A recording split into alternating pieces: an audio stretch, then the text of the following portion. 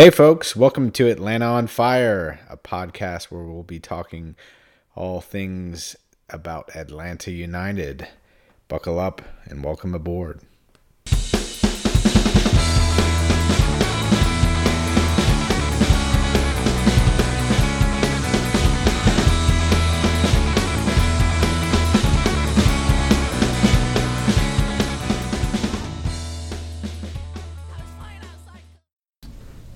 All right, welcome back to the third episode of ATL on Fire. I'm your host, Mike Dobbs. The fire has been started here in the man cave, and it's a cold and wet night here in Atlanta, but that's not going to stop us from kicking it in gear here and starting another podcast. This episode is sponsored by Atlanta Spine Center. In business for 20 years, they will decrease your pain and improve your function. Atlanta Spine Center Chiropractic is located on 1720 Peachtree Street Northeast. Okay, folks, we are bringing a new segment to our podcast. It's called Dobbs's Fireside Rant. We're going to give it a shot. This episode's rant is about Darlington Nagbe. So let me get this in gear. Okay. Here it comes, people. Here it comes. All right. I'm suspect. I saw the headlines today. He's back in camp. He's going down to Costa Rica. He's got his mind right. He's got his mind right. I'm calling BS on all of this. There's something underneath this that's just not right. I'm not buying what they're selling that, he likes it here. He's happy. Those are all headlines. I'm calling BS. Something is up.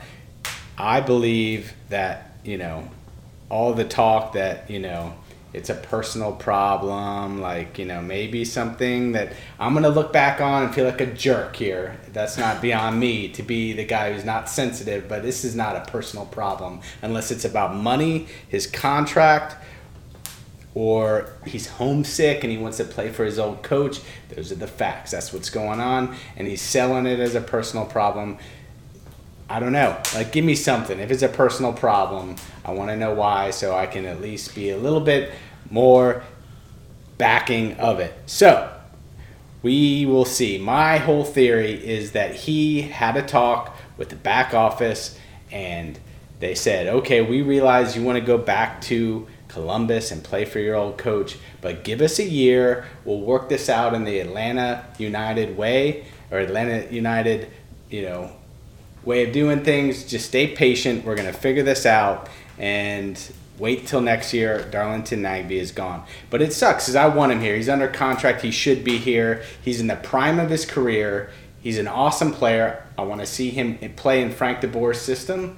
He's going to thrive. He played amazing last year. He's one of the most important players in our central midfield. If he was gone, it was going to be a huge dagger. So happy to have him back. But unfortunately, I believe there's a lot more to this story that is coming. But hopefully, we'll see everything gel and not disrupt the locker room. But with that, I'm going to kick it over to my co-host, Dave Katz. And appreciate you joining the podcast again. And welcome back. I'm your sidekick, Dave Katz. And as we say in the ATL on Fire podcast, we know a lot about soccer. We know a fair about Atlanta United. We know a little bit about MLS, but we're going to talk about it all. Let's talk about it all.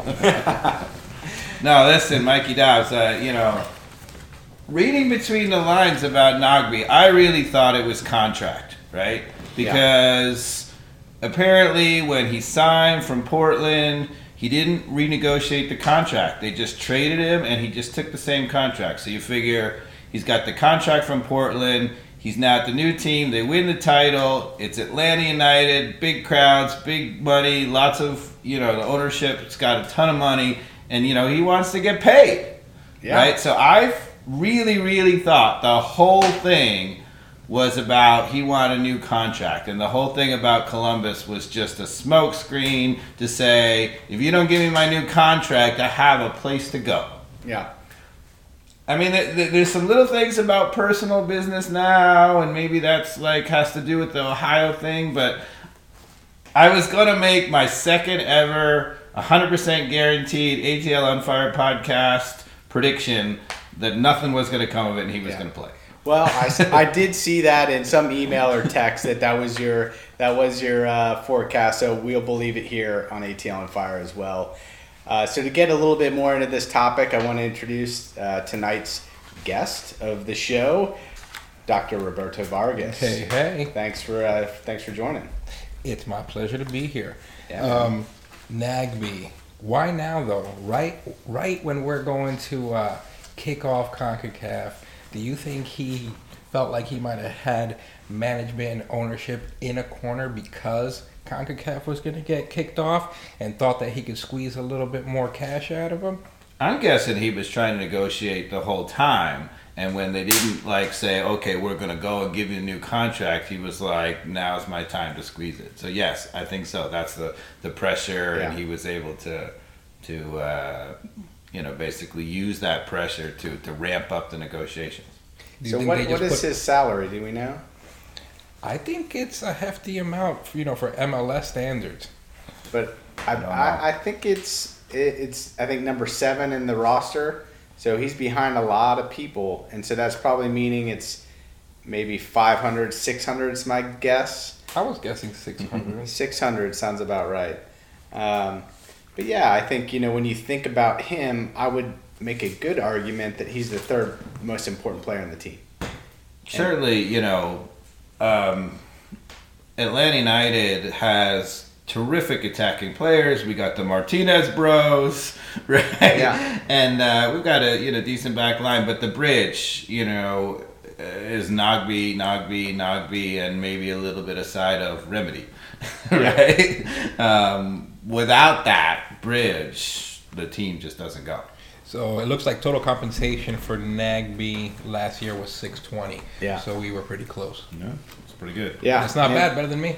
If I was his agent, I would definitely Looking be up arguing information, that he's... that's highly discouraged on the podcast. Yeah. You're making us But look bad. Roberto, you're allowed to do your thing. Use your mobile web. Make it happen. There's an exception to every rule. So I'll ask you a larger question that I ask most guests, Roberto. Why are you an Atlanta United fan? What drew you to the team? I think you're a season ticket holder. I am. What are the things that draw you to Atlanta United?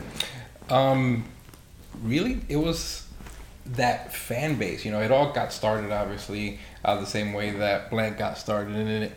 Kids playing soccer.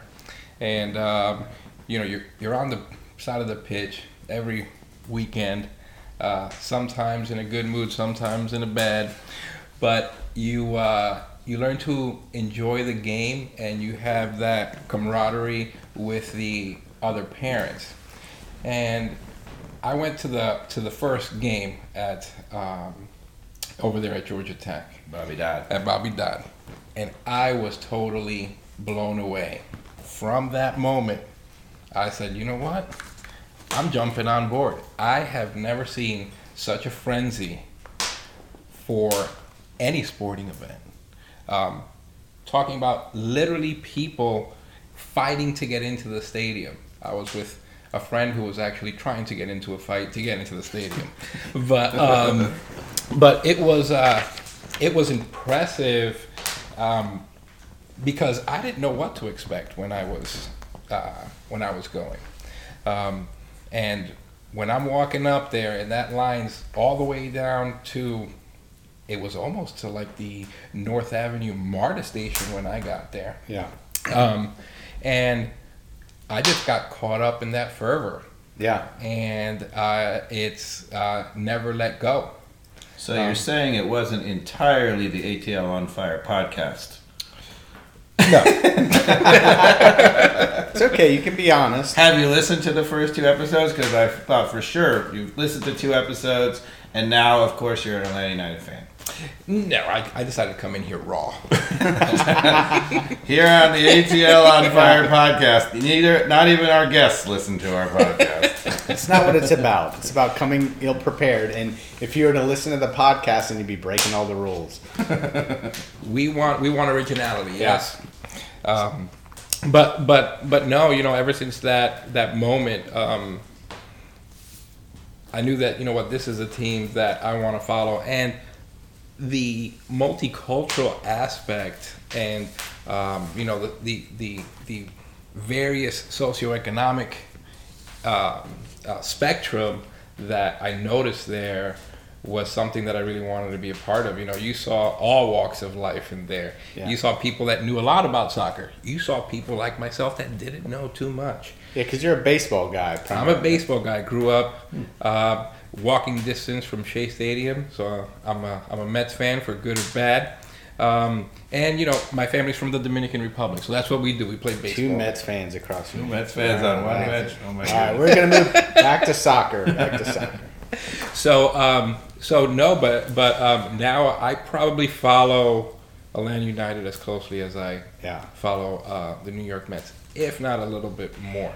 I mean, I've been a diehard Falcons fan for a while now, and I was way bought in 2016 to the point of doing a head dive on concrete that whole year. I mean, I really felt they were going to the Super Bowl when that started, but I have a different whole mentality the way I'm following Atlanta United right now in terms of just headlines and just the interest of all the nuances that happen on a team. And I also just love the change. This is the first season, going into, all the different signings and people moving in, moving out. Even the Nagbe drama is just interesting. It's I've never felt that way about baseball or the Falcons in that way, even though the same things are happening in the headlines. The feeling I have with soccer and it happening with the team I give a shit about is it's really just fascinating to me the way that it's pulling at me very different than any other team that I've rooted for. Yeah, Even Mikey Dobbs loves the silly season now. Yeah. I find myself a lot more emotionally invested, and I can't really tell you why. Yeah, I can't either. But it's definitely something that has not only taken over myself, it's taken over my household. I find conversation anywhere and everywhere. It might start off with homework with my kid, and it winds up talking about, what's going to happen to Villalba now that, Pitty's here, Yeah, Right. So, man, that guy's going to light it up, isn't he? I just know it. Man, from the preseason games, I am afraid for the rest of the league. I'm calling it right now. He'll be MLS Player of the Year this year. Yeah, I don't think there's a lot of people. Bold prediction, P.T. Martinez. Yeah. It's hard, gotta temper enthusiasm. That he's clearly a first-class player, right in his prime. But it's hard to walk into a league, and own it. I mean, for example, Ibrahimovic comes out in the last couple of days and says, "This year I'm ready to dominate because now I know the league." I mean, he had a phenomenal season last year, but I'm a little scared of that because he's a freak. He's freaking. Because like I said, I didn't watch a lot of Ibrahimovic when he was in his prime in Europe. Just wasn't watching a lot of soccer at that point in time. So when I saw a few flashes of what he could do, it was scary. It's scary. He's a show unto himself. Yeah. And he knows it. I love that. What's the late night show where he's like... James Corden? Yeah. You talking about when he plays from Big? The fortune teller from Big? That's look that up on YouTube. It's Zlatan Zoltan. All right, so a quick rewind to Nagbe. Let's close that out and move on. Do you think he's going to have the same form? Because he's in the prime of his career right now. Can he stay focused with whatever happened personally or with what he wanted to get done with his contract? Can he stay focused and be the player we saw at the end of last year? I guess it depends on what the actual truth is, right? Yeah. If it was a contract, he didn't get a new contract. At least nobody's announced that, right? So if it was a contract, then it could really become a distraction because he's still waiting for it, right? And if Darren Eales and Arthur Blank are playing hardball, then maybe. But who knows? Yeah. The other aspect that we could think of is, how much is his head wrapped up in CONCACAF? Is it something that now that he's checked off the box of the MLS Cup that he's all into, CONCACAF? And I wonder how much precedence that's gonna take over repeating the MLS Cup. Both for him and the rest of the team. Yeah. I think that will be interesting to see. But I think that Katz has a point there. We'll see if they paid the man. If Yeah. they paid the man, and his real motivation this whole time was either contract extension, money, or both. Did they open up the checkbook and put that smile on his face so he can move on to other things? It certainly worries me on day one because Right. you go on the road, right? Your first ever CONCACAF Champions League match, also the first game of a new coaching era, right? And you need a guy who is unflappable on the ball, right? And Nagbe, if there's anything that he brings to this team, he brings just a complete composure on the ball. Solid. And so, De Boer has said that he might be in line to play 30 minutes or something, which is good if we are trying to close out the game in a tie situation or maybe in a lead. But it worries you, if we get rattled, we give up an early goal, man, you're going to miss Nagbe in calming things down. Yeah. Yeah, like I said, I think he's a cornerstone of the team, so I'm happy to have him back. I just hope his head is right. I mean, people are talking about this fantastic, Atlanta United CONCACAF Champions League run. Could we win the title? I mean, if they go out in first round, Yeah. and it Totally can deflated. happen. It is not easy. Ask the U.S. national team how easy it is to go and win in Costa Rica. Yeah. And with that, I'm going to move on to where I should be on Thursday, but I'm not going to be. Had babysitting all lined up. Was ready to go down to San Jose on Thursday morning. So lockdown, babysitting the whole 9 yards. Was looking at how I could get tickets to Arendano. And ready to get my gambling on in San Jose, and then go to the beach and surf for a couple days and relax with the wife. Then I went to Delta.com and checked tickets. They were crazy expensive, $1,700 round trip, and I was like, no way. Obviously, Not that much of a fan. not for a 3-day trip. And the Sky Miles was like $110 per ticket, And 110,000. Delta's not even a sponsor of their jerseys. I know. That's why I'm like, come on. Yeah, The old ones or the new ones? They've got a lot of work to do to get me back in their good graces.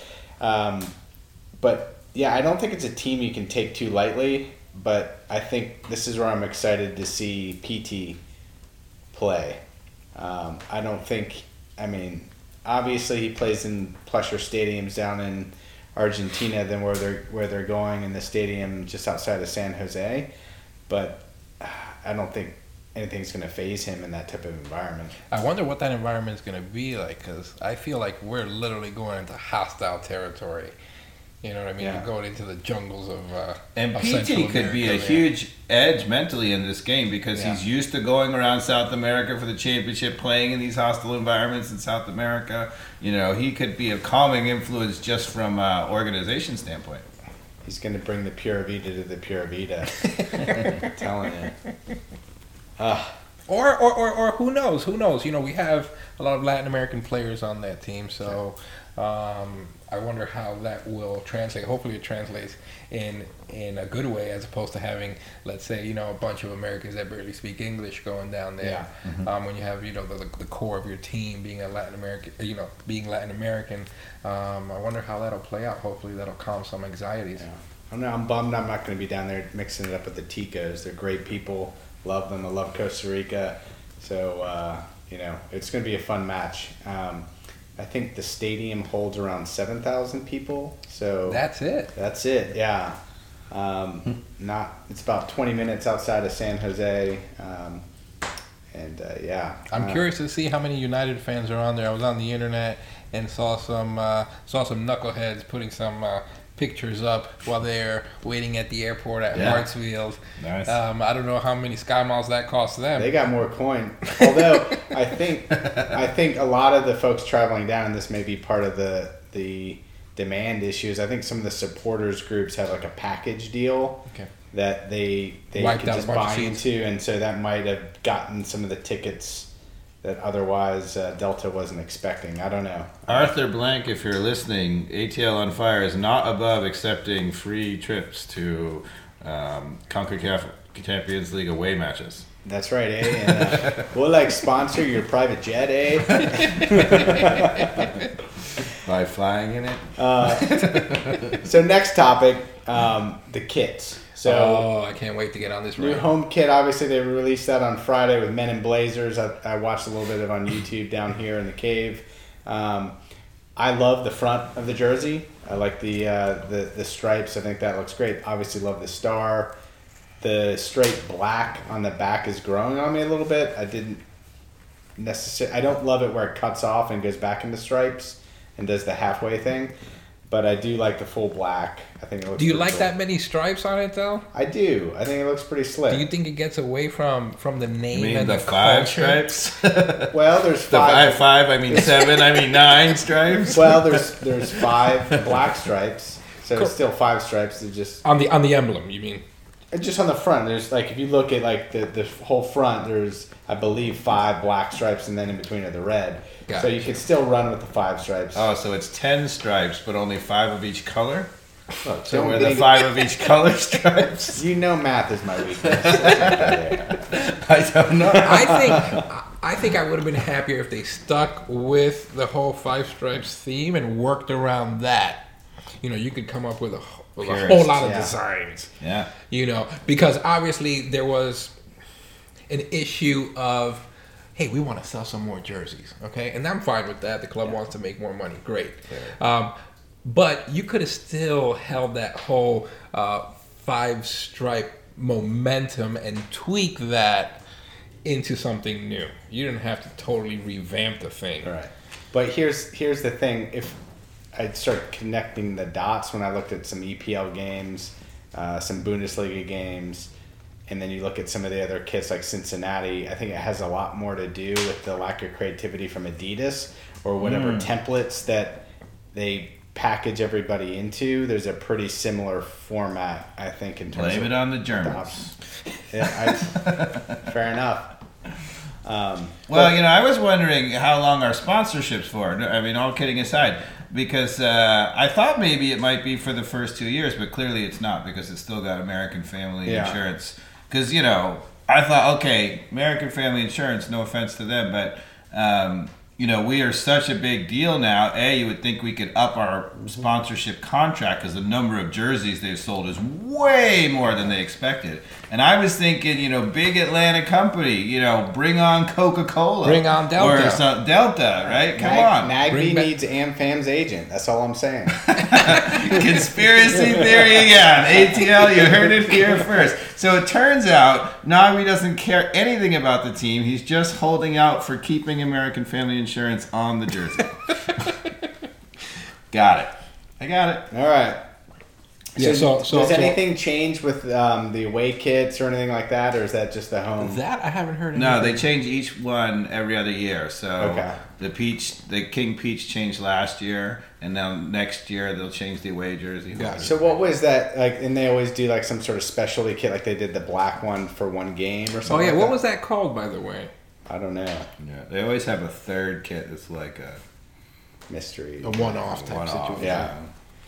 All right. Anything else you want to talk about with kits, or we should move on to the next topic, which is going to be my lack of knowledge around the USL and how academy works. And Roberto, you and I were talking about this on Sunday night or over the weekend at the Stratford, and I really don't understand how the academy system works. You seem to have a little bit more knowledge. I'm sure Dave is a black belt in this type of stuff too, being a coach in the youth systems, and I don't really understand how the academy feeds into USL teams like Atlanta United 2, and So obviously you're talking about the Atlanta United Academy, or Yes. the academy for each club. and for any club. Is it uniform across the U.S.?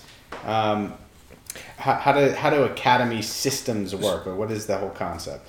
So I think, from my understanding, Kat, you could jump in at any time.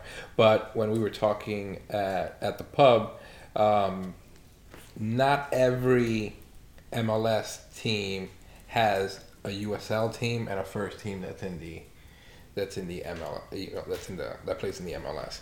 So when it comes to our specific situation as it pertains to Atlanta United, you have the academy, but the USL team is not let me an stop for a extension of second. that. Not every USL team has a parent MLS team, like correct. Charleston Battery, for Correct. example. Or Tampa Bay Rowdies. But every MLS team does have a USL baby team. Is that correct? No. Okay. No. No, not every team does. The USL actually goes Is that back, an older league than the Yeah, MLS? predates the MLS. Okay. So Yeah, I it's know been that. around for a Yeah. long time. And so there have been a number of different iterations, right? So there's the MLS. When the MLS first started, the big soccer was the A-League, which Yeah. existed for quite a while and has just disappeared. There's now been for a couple of years this NASL rebirth, which is just a couple of teams. But the main secondary teams were actually A-League teams. That's what the Battery was for a long time, I believe. I think they were in the A-League. yeah, absolutely. And so, for a long time, people talked about, well, maybe the A-League would be incorporated. There could be some promotion relegation, which is a whole nother conversation. But there were USL teams, which is, is semi-professional, basically. And it was mostly younger kids trying to transition, playing after college, just they don't pay much at all for the USL. But it's taken on a little bit higher importance now that the MLS has grown and that some of the teams have a relationship. Obviously, Atlanta United has Atlanta United 2. And so some of the clubs have their own now USL associated with it. That's separate from the academies. So the MLS teams, a few years after they started, they decided that they needed to have academies so that they could groom youth players. The USL players are mostly coming from, college or at least out of high school. The academies goes all the way down to U12 or whatever. And the idea was that then they could groom them to then sign their first professional contract at 16. And that may be in the USL or in the MLS So team. now if you're Atlanta United, you can sign them professionally and play them with your USL team or the MLS team. Most of the MLS teams can only sign them for some of them can only sign through the MLS because they don't have a USL affiliate. And that's what the homegrown player becomes, a player who you've developed and you have special rights to because you've developed them, right? And the idea basically was that, once upon a time, you had state ODP programs, Olympic development programs, and you had college programs, right? And there was a player who wanted to go straight to professional, and there was no transition. You were either somehow going to make the jump immediately to MLS, but most people went to college, and the college, unfortunately, the system has a huge number of NCAA restrictions. They're not allowed to play year round. They have a certain number of practices, and so the answer to that was to develop players through the academy, have them be professional, and sign contracts at 16, and that's why they have academy programs. Got it. So, but and Rob, we were talking about this the other night. The academy programs, like taking Atlanta as the example, there's certain youth clubs, club teams that feed into those different age group divisions, which, Dave, I think to your point would have been like in my day, like the Olympic ODP teams. But now becomes academy teams that roll up into MLS or what? The developmental academies. Okay. So it's almost like these DA teams have completely, I don't want to say decimated ODP teams, but they have taken on a greater importance. Right. And that was I was curious, with your son playing, so it is more important than ODP in terms of their Yeah. And from my understanding is that these developmental academies, they don't have the restrictions on looking for players like other clubs do. So, let's say Atlanta United goes to a game and they like a kid. There is no restriction on them going straight up to that kid and recruiting them. Okay. Whereas, let's say there's another club team, they wouldn't be able to do that because of restrictions. Is that correct? Correct. Yeah. Okay. So in my whole navigating this weird academy. We're in Georgia, so Georgia soccer political landscape. It's pretty interesting, and it's become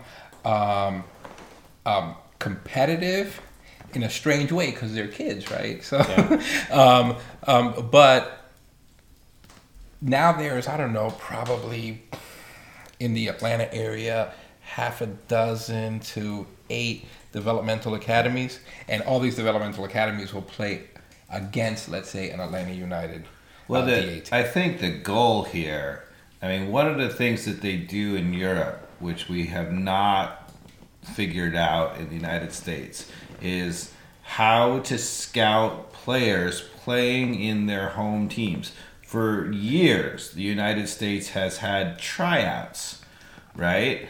And tryouts is a whole different breed of things, right? So if you go and show up at a tryout, you're joining a team, blah, blah, blah, blah, you play, you know, maybe you get thrown in positions or whatever. It's a totally different thing than playing with your home team, playing a tactic or whatever. At tryouts, you tend to pick out the guys who are big, fast, strong, score goals, and you may totally miss the guy who's the Nogby, making things go in midfield, controlling the ball. Because if you just control the ball and keep possession in a tryout, nobody going to notice you. Yeah. Right? So I think the developmental academy is the answer to Atlanta United, where they can actually scout players playing for a team rather than just bringing them for a tryout. Yeah, and they can see how that one player impacts the whole team, Right. as opposed to just looking for individual talent and skill set. You know, your skill set may be creating things, making things happen, not necessarily getting 100 goals. It might be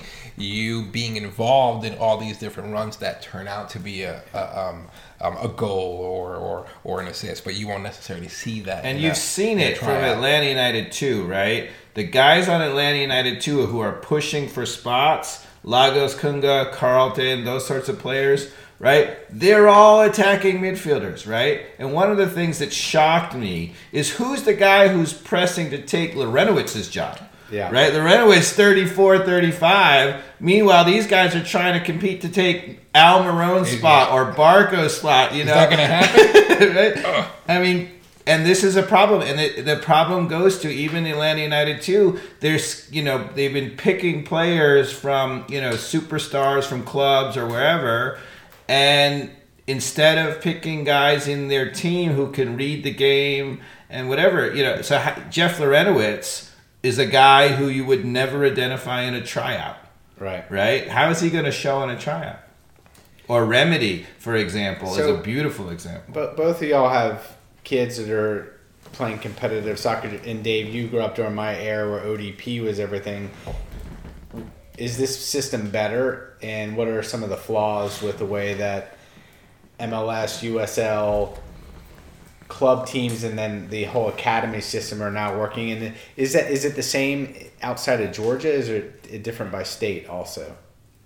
I think it's going on in a lot of places in different states. They have developmental academy. I think they tend to be more associated around MLS teams. Yeah. I'm not really absolutely sure. But I think it's only as good as people who are willing to go out and scout the players in their own environment, right? I mean, again, if the developmental academies, right, if there's clubs hold a tryout to see who's going to be the developmental academy player, it's not going to work. It's just going to be the same as ODP. Yeah. And in some states, you don't have DA programs at all, and all you have is ODP. Right.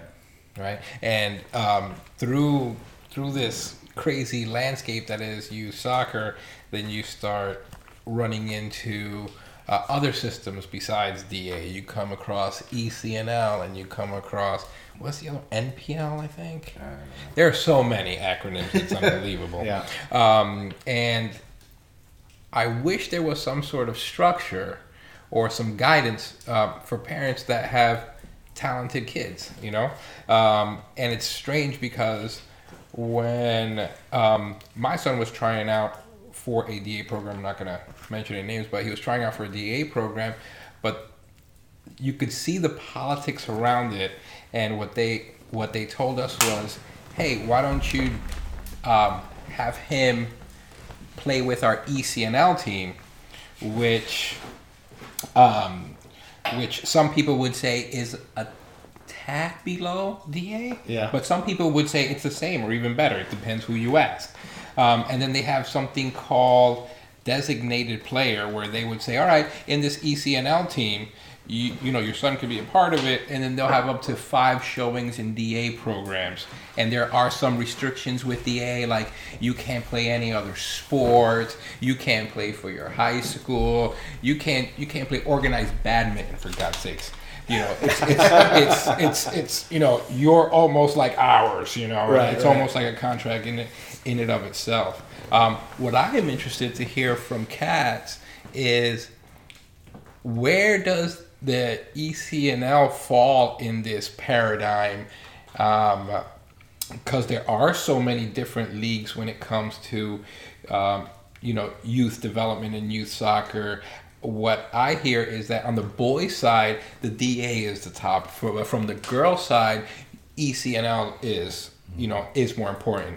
Again, this is you know, my understanding and going through the journey with my son and figuring out, you know, the youth soccer system here in the United States, and trying to make some good decisions. But I'm curious to hear from you, like, what are those differences? What are the pros and cons? Is there one that's better than the other? I don't know about what's better or not, but my concern is in identifying players too early and then sticking only with those players. The idea that nobody is going to develop between, you know, 15 and 19 is kind of nuts. And one of the things that really concerns me is, once you've selected a player at 13, 14, 15, if you are not continuing to look amongst the other groups, right, you're going to miss these players, right, that are developing late. Whereas in Europe or in South America, right, I mean, I think PD is a perfect example, right, who didn't really bloom, you know, until a little bit later, right? And my concern is that if you're at a club in Europe or in South America, you can continue to develop in that club. Those coaches know those kids, right? And they know there's a kid on the second team at the 15, you know, who's not quite figured it all out, but he's still got some potential. He reads the game, and they keep bringing him along, and suddenly something clicks, and, you know, a few years later, boom. He's a monster. Yeah. Right? So one thing I'll say, though, it does seem like finally there is starting to be a little bit more structure with the way that soccer is at least working under this system from the top down that has never really existed before. I mean, do you feel that, Dave, or am I wrong? No, I definitely agree with that. I mean, now, just the ability to sign a player at 16 changes everything. Yeah. Right? Because it means that clubs like Atlanta United have to concern themselves with youth players. Right? For a long time, it just didn't exist.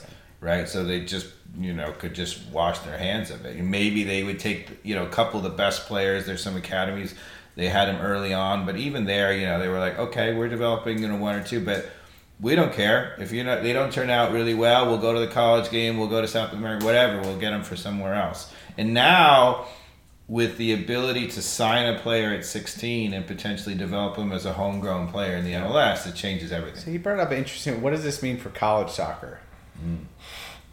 I think it's not good for them, you know, of course.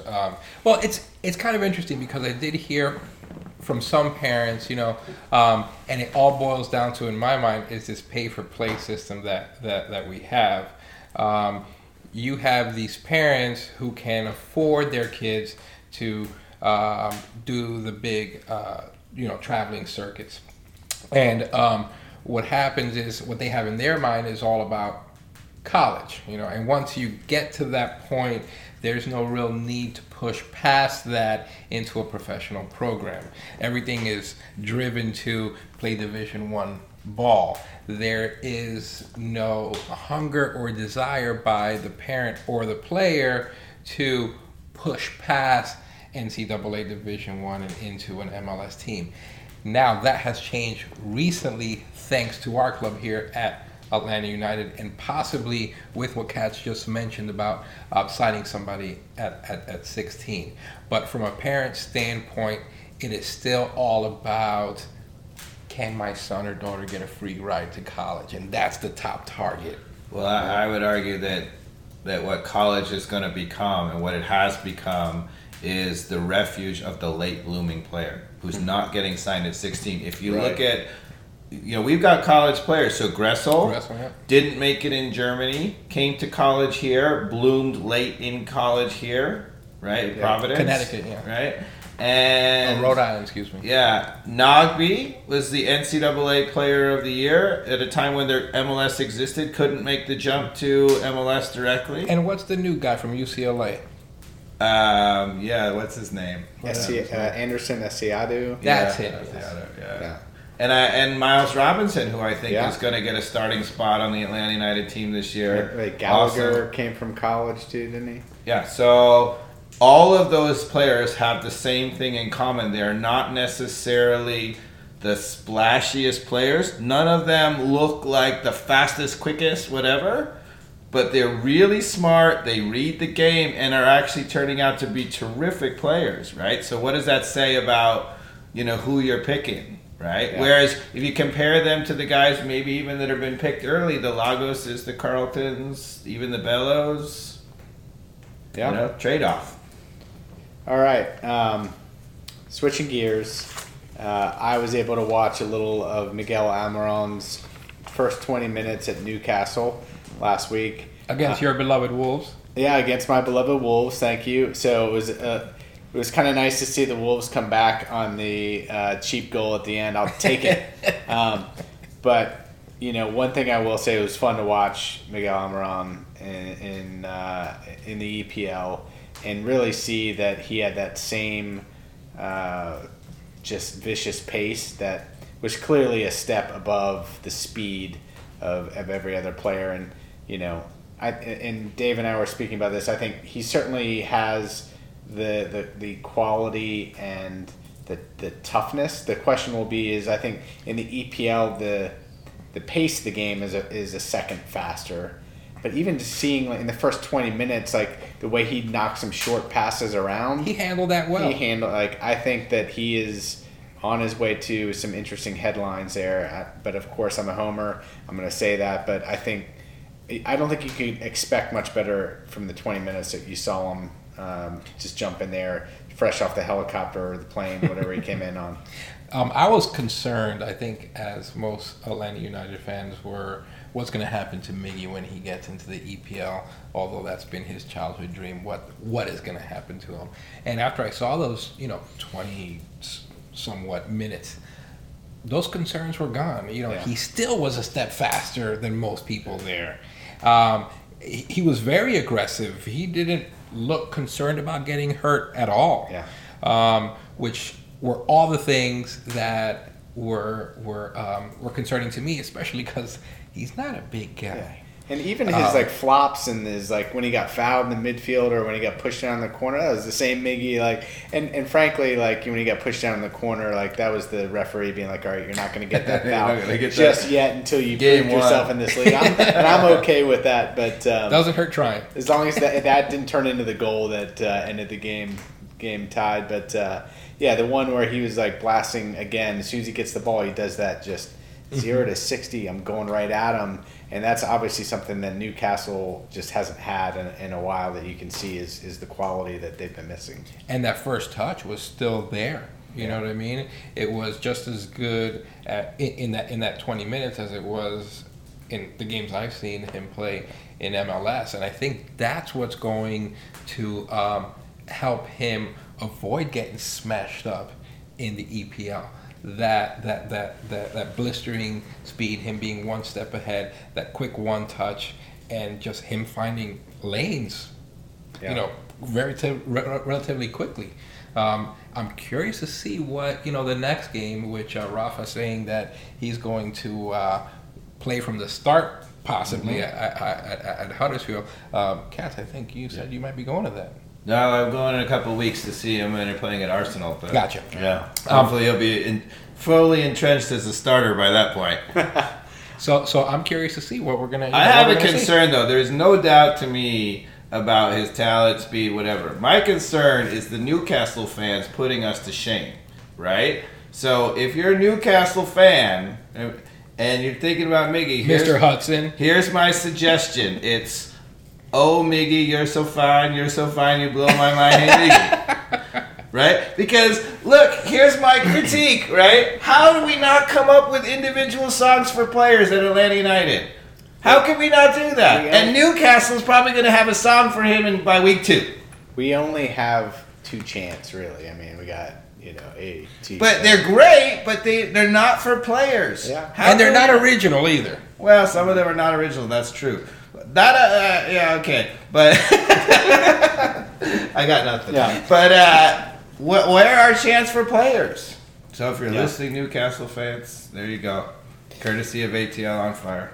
All right, so I'm trying to put some segments into this podcast, and I'm throwing a curveball to Dave. I'm creating a segment called Cat's Corner. This is a chance for the podcast. Sound And effect. I feel like we've already done it a little bit with the geeky talk on USL and Academy, but I think hopefully for the listeners who I hope we draw to the podcast over time are your average fan. People like yourself, Roberto, I think you're learning a lot from your son playing soccer, in that being his passion. But, really as the game gets more complex, you start talking about things like formation and system. I wanted to kick it over to Dave to talk about The 5-4-1. formations. I get it. So what you want to do is push it over to me to discuss the boring aspects of how you line up and what that means. Well, it can be very... It's okay. I'm prepared to Yeah. make it entertaining. That's what I'm saying. Make it entertaining, but also educational, because of course people understand. Yes, there's a 4-3-3 means 4 in the back, 3 in the middle, 3 up front. Okay, now But why does that matter to the average fan when they're here and there's a bunch of soccer dorks like us who are talking about that, and Tata and Frank de Boer, our coaches, are a certain system person? Why should they give a shit? Okay, now, dear podcast listener, let's start with this, okay? So, the formation, 4-4-2, 4-3-3, doesn't include the goalkeeper. Why? Because goalkeepers suck, and nobody cares about them. Now, in reality, it's because you have to play with the goalkeeper, and so why bother? It would be stupid if you started with one on every single formation. But, the other question I don't understand, why does it have to start with the back? Right? So in a classic formation, dear podcast listener, we always start with how many people are in the back, then the midfield, and then forward. But why start in the back? Does that suggest that we have to defend first? Right? Of course. Says Mikey Dobbs, who never defended a day in his life. That's my dirty secret. All right, so formations, right? It starts with the number of players in the back. As much as we would love to play with 13 on the field, they're only allowed to play with 11. And so, the classic, formation back when, before soccer time, 4-4-2. 4 defenders, 4 midfielders, 2 forwards, 2 banks of 4, they call it, because it's straight across the middle. Right, that's the classic formation. And what has deviated from that over time, to be honest, as we were discussing a little before the podcast started, right? It's whatever Barcelona's doing and it's hot shit at the time, right? So anyway, you go with Ajax, for example, if we're going to talk about our coach De Boer, right? Ajax, total football, right? The idea is that you maintain possession of the ball, everybody attacks, everybody defends. Obviously, it's hard to do that on a full-length field, right? So De Boer's preferred system is 3 at the back, basically 3 center defenders, okay? And since most teams are only playing 1 or 2 up top, you have those players covered. And then what he likes to have is 2 outside, call them what you will, they're backs, midfielders, whatever, right? And they actually, when we're defending, it becomes 5 in the back. When we're attacking, it becomes 5 in the midfield. So it's easy to morph. Right. So it's a morphing situation, right? Obviously, to do that, creates a dynamic. I mean, soccer, regardless of what formation that you're playing, it's about making defenders nervous and having good spacing when you're in offense without, giving up the bank when you lose the ball. Right? So if you have those guys flying up the field and becoming midfielders or even forwards, that's all well and good. But when you lose the ball and there's only 3 back, counterattack city. Yeah. Right? So the bottom line is, you want to squeeze the field when you have lose the ball, and you want to open up the field when you don't have the ball. And how do you do that? Right? It's about maximizing where the players are. But it's all well and good to say total football and have people interchanging, but if you get lopsided, if somebody makes a run from the middle to the right or from right all the way to left, this is really good offensively. It's really hard to track who's going to mark him. Is it going to be the guy who started with him? Is it going to be where he ends up? You lose him in the middle, he can score a goal. But if you lose the ball in the process of why that guy's making a run, now you're overloaded and nobody's on the outside. So can you bring that home for the fans of Atlanta United and the main formation that we typically play and why that suits the talent on the field and the philosophy of Tata and Frank de Boer? Yeah, so I think, Atlanta United switched a little bit in the back. They played some 4 in the back and some 5 in the back. When he played 5 in the back, it was to send those outside guys flying. When Garza and Gressel and later Escobar were on the outsides, when we won the ball, those guys were flying as soon as we won the ball. And to Tata's credit, Garza's way up the field, right? If Gonzalez Perez or Parkhurst gives up possession, he's nowhere in the picture. Right? And actually, it cost us very early on. I don't know if you remember the game we got absolutely hammered in Houston in opening day. Oh, yeah. Right? We gave up possession. Gonzalez Perez gave it away a couple times. And in that case, not only did it give it away, but we only were playing 2 in the back. It's Gonzalez Perez and Parkhurst. And they were really spaced so they could swing the ball around the back. And as soon as they gave it, there was this gaping hole in between them. Right? So I don't know if you noticed, but Tata innovated, I think. He had this crazy system where when we would win the ball, Garza and Gressel or Escobar would go flying up the field. And actually, Lorenowitz, the moment we won the ball, was actually going back towards our own goal. Right. And what his job was to do was to fill that middle so if we lose possession, that we couldn't get counterattacked straight through the middle and score a quick goal. Awesome. Well, I think that's enough soccer education for the first segment of Cat's Corner. Thanks for putting up with my, on the spot. No problem. I'm here for you, Mikey. That's you, why they call me the sidekick. Yeah, man. Yeah. All right. If I got to choose what I did, they'd call me the podcaster. So we are going to move on to our first trivia section. And with that, I'm going to grab my cue cards. Hold on. Okay, I have the trivia cards in hand now. And definitely enjoying the wine here, Dave. What do you think of it? Yeah, before we get to the trivia, we have to talk about the wine, right? So it's a Fry Brothers Pinot Noir provided by Mikey Dobbs from the Russian River Valley. Any comments on what you think? I am loving it. This is definitely, I'm a big Pinot fan in general, but Russian River, was it Willamette Valley? I know that's Oregon. Willamette is pronounced. Yeah, I always get that wrong. They have terrific Pinot Noir in Oregon. Yeah, Russian River Valley, whatever I don't know, there's something about the lightness of it and the flavor I'm a big fan of. So it's our first Pinot Noir on the podcast, so your podcast listeners, enjoy. Yeah, I know. We're gonna have to include some rum here. That's what I was about to say. Our Dominican friend Roberto is a rum connoisseur. Rum connoisseur, and thank you for the bottle from your trip to the Dominican. I have yet to crack that open. We should do that on a future podcast. I agree with you. Great idea. So you're going to be our first victim of, I don't know, call it soccer trivia. This one seems to be heavy geared towards MLS trivia. Okay. Maybe we'll keep it MLS, ATL United focus. I think that's probably appropriate. Okay. This is a blend of both. If you...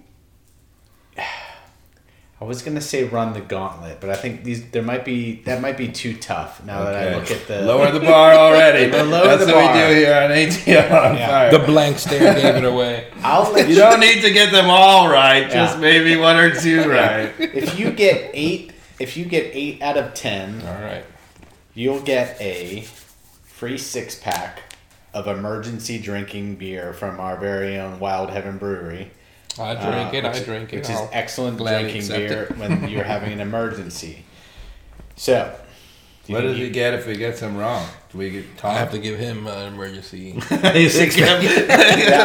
guest has to buy us beer. I'll tell you what. If you give me a quick little neck adjustment, Okay. if you don't, and Dave might need one too. Sure. That'll be a quick little neck crack to call it even. set things right. All right. The barter system. It's all based on the crack. So I think Dave, I think things are looking in our favor. We'll see Okay. here though. All right, Roberto, Shoot. the MLS right now going into the 2019 season has how many teams? 24. Boom. Winner, winner, chicken dinner. Well done. All right. We're going to get tough on you now. I don't know that you're going to get this one. Of all the MLS teams in existence, how many have won championships? How many different clubs have won a championship? Even Dave might struggle with this one. We'll boot it over to him. You start naming them, if but you I don't know miss. the numbers. So 6. Incorrect. Dave, you want to take a stab at it? I want to say it's higher than that. I'm gonna go You'd be with, right like, on your inclination there. maybe 8. Believe it or not, and I'm going on my account on Wikipedia here. I counted 14. 14. Wow. Yeah, so there's some major parity in Makes sense. there. All right, don't jump to any other conclusions because there's some sub questions to this, Dave. Uh-oh. So be careful with your added knowledge because there may be some questions like this one, which is the Galaxy has won how many of these championships? The LA Galaxy has lot. won how many? 3. 5. Yeah, 5. Landon Donovan. Won 3 on his own. Yeah. Yeah, Right. he won 4 on his own. So you have to be perfect from this point out, Or we're dishing out the crack. or you're dishing out the crap. All right, this one I'd say you got a 50-50 on at minimum, right? All right, shoot. In 2018, Julian Gressel's base salary was above or below $100,000. Below. Boom. That's right. $92,500 is He his really base does salary. need to make an appearance on Gresselmania. Yeah. His total compensation was above that, but his base salary was below. So that means he performed. That's why you don't go to college. I mean, as a soccer player, yeah. of course. This is where Everyone it's- else should go to college. All right. Our new addition, P.T. Martinez, played for what club last year? River Plate. Boom. All right. Ah, nice. I moved the softball forward because there's a couple hard there that. Do we have any true false He's cushioning. questions? We need them now. All Multiple right. choice? How many MLS teams were there during the inaugural season in 1996? You got the 24 correct that are entering this season, but how many were there back in 1996 when this whole thing kicked off? Not a lot. 12. 12. So close. There were 10.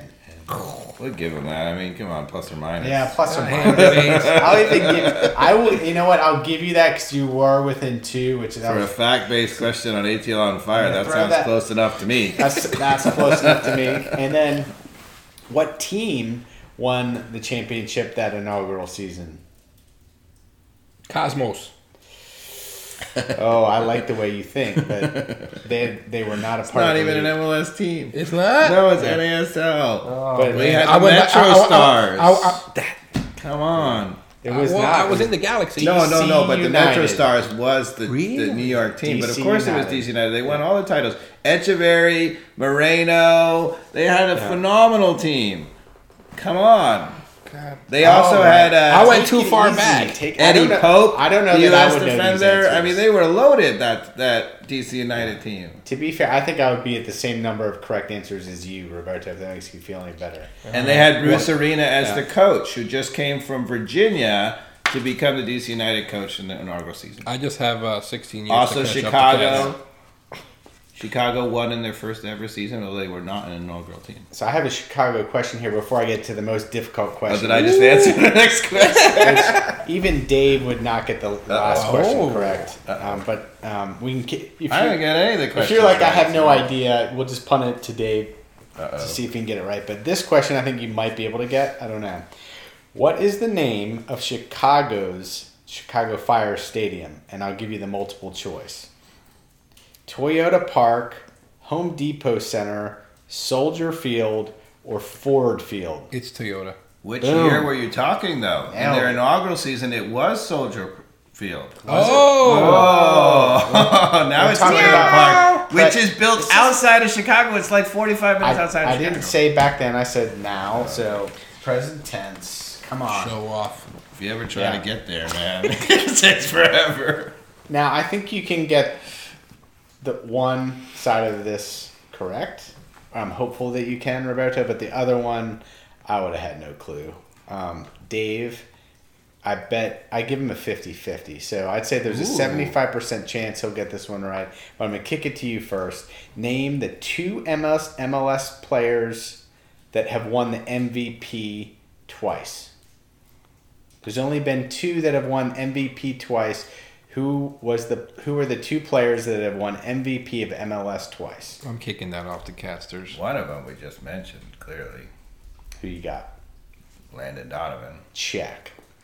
The other one, I didn't even know who this was. So you could hopefully tell me who he is if you don't guess Well, in the early years,